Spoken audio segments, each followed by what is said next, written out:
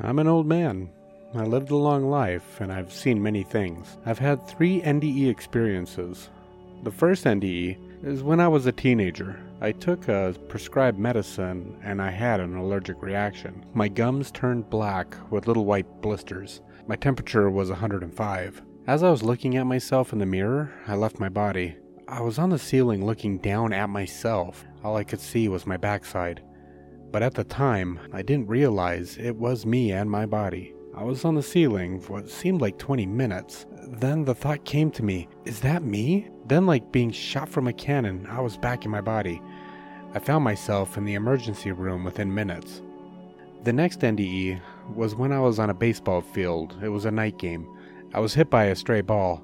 My skull was crushed by the force of the impact. And as I was lying in the dirt, others were trying to control the bleeding and keep me breathing. A messenger told me that I had to move. This message was repeated 3 times to me. I told the messenger that I didn't want to move each time, but finally I did agree to move. I somehow found myself lying in what seemed to be grass. I was no longer anywhere near the baseball field. It seemed to be really far away. I was there for what seemed like a very long time, and then the messenger said to me, "You can return now." Then suddenly I was back in the dirt at third base. The ambulance just arrived. The last NDE that I had was when I contracted spinal meningitis. I was in the hospital in isolation. I think it was the 3rd day. I looked at the door and my best friend came into the room. No one had seen him in a very long time. He died at age 19 in Vietnam. He was 5th Marines H Company on patrol March 2nd, 1967, and on point. He walked into an ambush and he was blown away. But when he came to me, he looked beautiful. All of his face and his head were there. All the bullet holes were gone. I just jumped out of my bed. Although in that instant, I didn't realize I actually left my body. A voice from the corner of the room said to me, "He is your friend and will tell you no lies." I quickly turned to see the person that has just talked to me, and I saw no one. In that same instant, all that pain left my body, and was replaced by a feeling that was so wonderful, I can't describe it. But the message was no lies. What did that mean to me, I thought? Ask questions. So I did.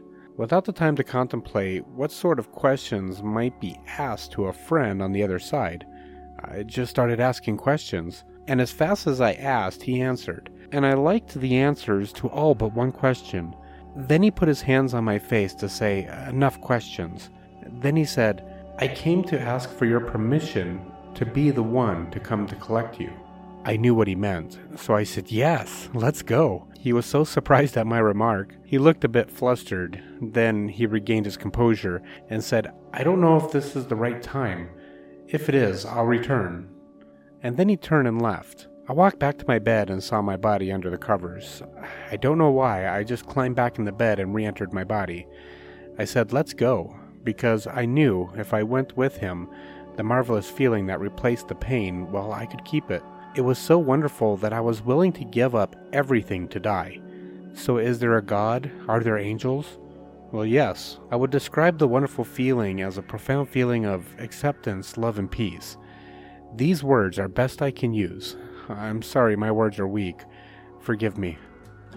Thank you, Bill, for that remarkable story, and it sounds like you've been through a lot. But you claim that God is real, angels are real. However, through all those experiences, you didn't experience any of them. So I find that, is it a great knowing? That's the only way you could describe it, right? And don't forget, if you like these videos, please like, subscribe, and share. It really means more than you know. And I want to thank Alex for doing the editing, and I appreciate you. Remember, live long and live strong.